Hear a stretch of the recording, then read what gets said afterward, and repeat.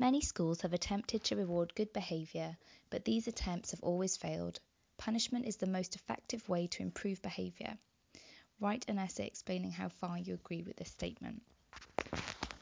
So, having looked through the exposition essays, most of you have made a really good go of this, really strong start, really good points.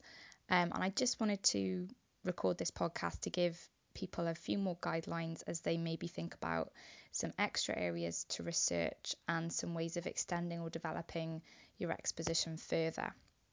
So the question looks at both rewards and punishments. So in your exposition essay, you're going to have to devote time to both rewards and punishment. And you're going to have to look at different methods. So what are some of the ways that schools use rewards? What are those rewards? And then evaluate, why are they effective or not? Similarly with punishment, there are lots of different methods of punishment. Incidentally, corporal punishment is only one method. There are other methods in use today. What are they? Go through them and again evaluate why or why not they are effective. A key thing is going to be thinking about practically speaking in schools today, how rewards and punishment can work. What are some of the ideals that we have for rewards and punishment, and what are the ways in which things like cost prevent us from being able to follow through? So, for example, many of you were looking at the holiday that some of the students were sent on in the Sunshine Isle thing, but not many people pointed out, well, the cost of this is clearly prohibitive. There's a very small amount of students who would be able to experience that. However, on the other hand, not many people have really picked up on the fact that there is a cost to bad behaviour too. So, for example, if a student is in a cycle of bad behaviour where they are constantly needing to be reprimanded, the school's constantly having to set up meetings with their parents and various other agencies, you could argue that over time that pupil is going to cost the state a lot of money. And you could argue that spending that money, say on a special holiday to re-educate them, such as that trip to Jamaica, actually in the long run saves money because of improving the student over the long term. So not many people sort of have been looking at those kind of angles of the different ways you could potentially justify some of those reward systems and how they work. Now, a key thing about rewarding badly behaved students is the effect on the well-behaved students, and that's something that some people have done really well and really talked about, and some that other people haven't really touched on.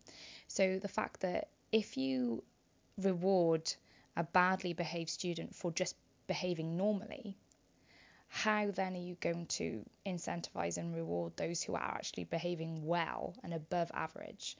Are we just rewarding something that shouldn't be rewarded? Normal, polite behavior. Surely we're lowering our standards if that's the case. So it'd be really good to question, should hard work be its own reward? Should students even need a reward?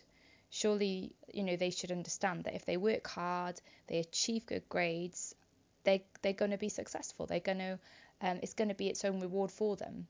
And ultimately, no reward a school can offer you, whether it's, get out of homework free card, skipping the queue at lunchtime, having a mufti day, having a trip, none of those rewards can compare to the long-term success of, wow, I got the job I always wanted because I got the grades that I needed from my consistent hard work over several years. Now, another key aspect to this argument, which not many people have talked about so far, is the role of parents. Okay, so the role of parents in reinforcing and making punishment effective. So if a child is in a home environment where their parents are effectively managing their behaviour, then that's going to have a knock-on effect on their school behaviour. And if in school a student is not behaving well, the school puts various interventions in place and tries to work with the parents, but the parents are not effective in managing that child's behaviour, then how much can the school succeed in that situation? So it would be really interesting to look at, in what ways parental responsibility and effectiveness has this impact on school behaviour. That would be a really interesting thing to do some research on. One of the key things with this task is you need a lot of facts and evidence to support either way, either viewpoint or either side of the story for rewards or punishment. But then you have to go further and evaluate those facts. So it's not just a simple, okay, tell me what the methods of rewards and what the methods of punishment are. It's a kind of, right, tell me what they are and then evaluate them. Tell me why they're effective. That's what the question's really driving you to do. How far do you agree? And that's where you have to evaluate it successfully. And some people just need to develop that a bit more, develop the viewpoints and then evaluate them more effectively. It doesn't work to kind of ping pong, from one to the other, saying, well, some people say rewards are effective because of this, and then ping pong, but then other people say they're not because of this, and nothing's developed enough. Then you have to go into a lot more detail and depth just to really develop those things.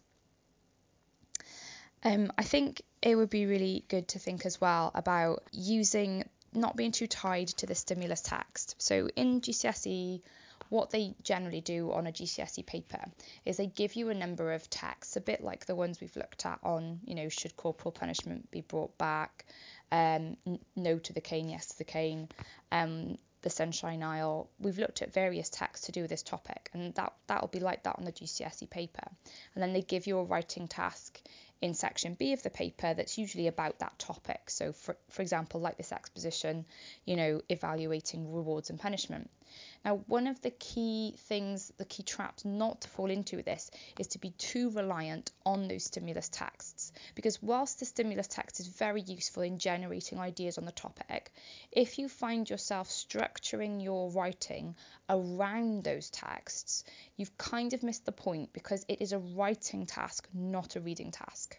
So you're not being assessed on how well you've read those texts and how much you can use the ideas from those texts in your writing. If you completely left out the idea of sending kids on holiday, you wouldn't lose marks, because it's a writing task, it's not a reading task.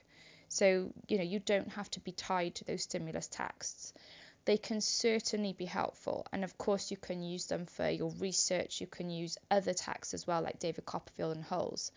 But just remember, this is a writing task, and so you're not being assessed on how well you've read texts and how well you've located information in those texts. You are being assessed on how well you can weigh up both sides of an argument. So just take care you don't get sidetracked into, making it a reading task or a synthesis task of, well, I've read all these different articles and now I'm going to put it all together.